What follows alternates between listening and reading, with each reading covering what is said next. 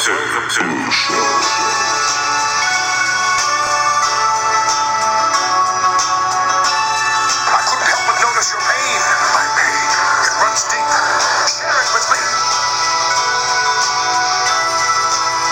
Welcome to the Doug Blue Show episode 16, with your host, Doug Blue. Tonight I will recap the action from UFC Fight Night Shanghai, on November 25, 2017.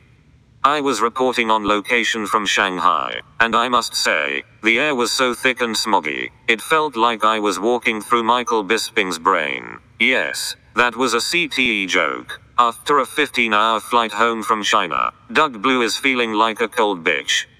The event was headlined by a middleweight bout between recent champ Bisping and oversized welterweight Kelvin Gastelum. Bisping found himself back in the octagon only 3 weeks after losing his belt to Georges St-Pierre at UFC 217, stepping in for Anderson the Spider Silva after he was busted for steroid use. Michael Bisping jumped at the opportunity to get back at it immediately. You may be asking, back at what exactly? I am not sure. Before UFC 217, Bisping took more than a year off to wait for St-Pierre to get his shit together. Most of that time was spent on a couch gossiping about the Ultimate Fighter reality show, and gloating about his championship. He had no sense of urgency at that time, attempting to suspend the championship moment for as long as possible, while ducking every top contender in the middleweight division in the process. However, after the St-Pierre loss, there was clearly a fire lit under Bisping's ass. Unfortunately for him, the results were all too similar.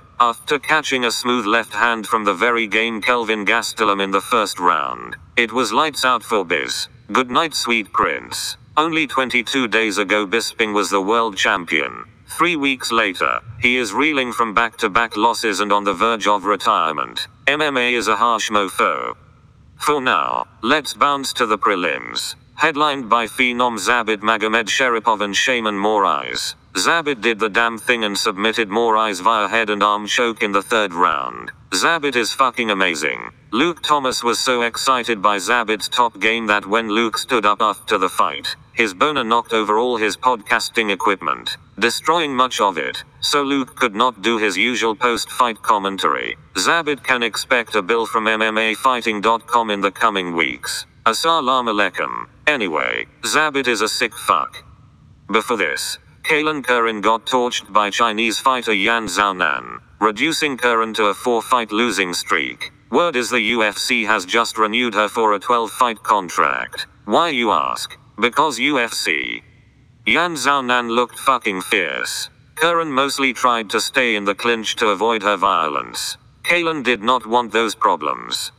Earlier in the night we saw 19-year-old Song Yadong vs Bharat Kandare. Earlier in the day on Twitter, I was telling Super Calo that Song Yadong was the Chinese John Jones. He was skeptical to say the least, but Yadong backed up my claims by finishing Kandare by standing guillotine. Nasty. Just like John's vicious finish of Lyoto Machida, Yadong dropped his limp body to the mat and cheered triumphantly. We have a new Chinese star, folks.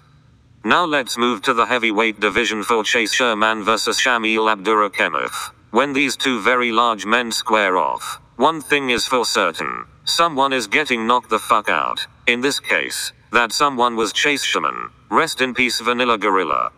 Abdurakhimov landed a right and Chase was astral traveling on rubber legs. Abdurakhimov pulled him back to earth to deliver the coup de grace. That is one scary, hairy man. Definitely not to be fucked with.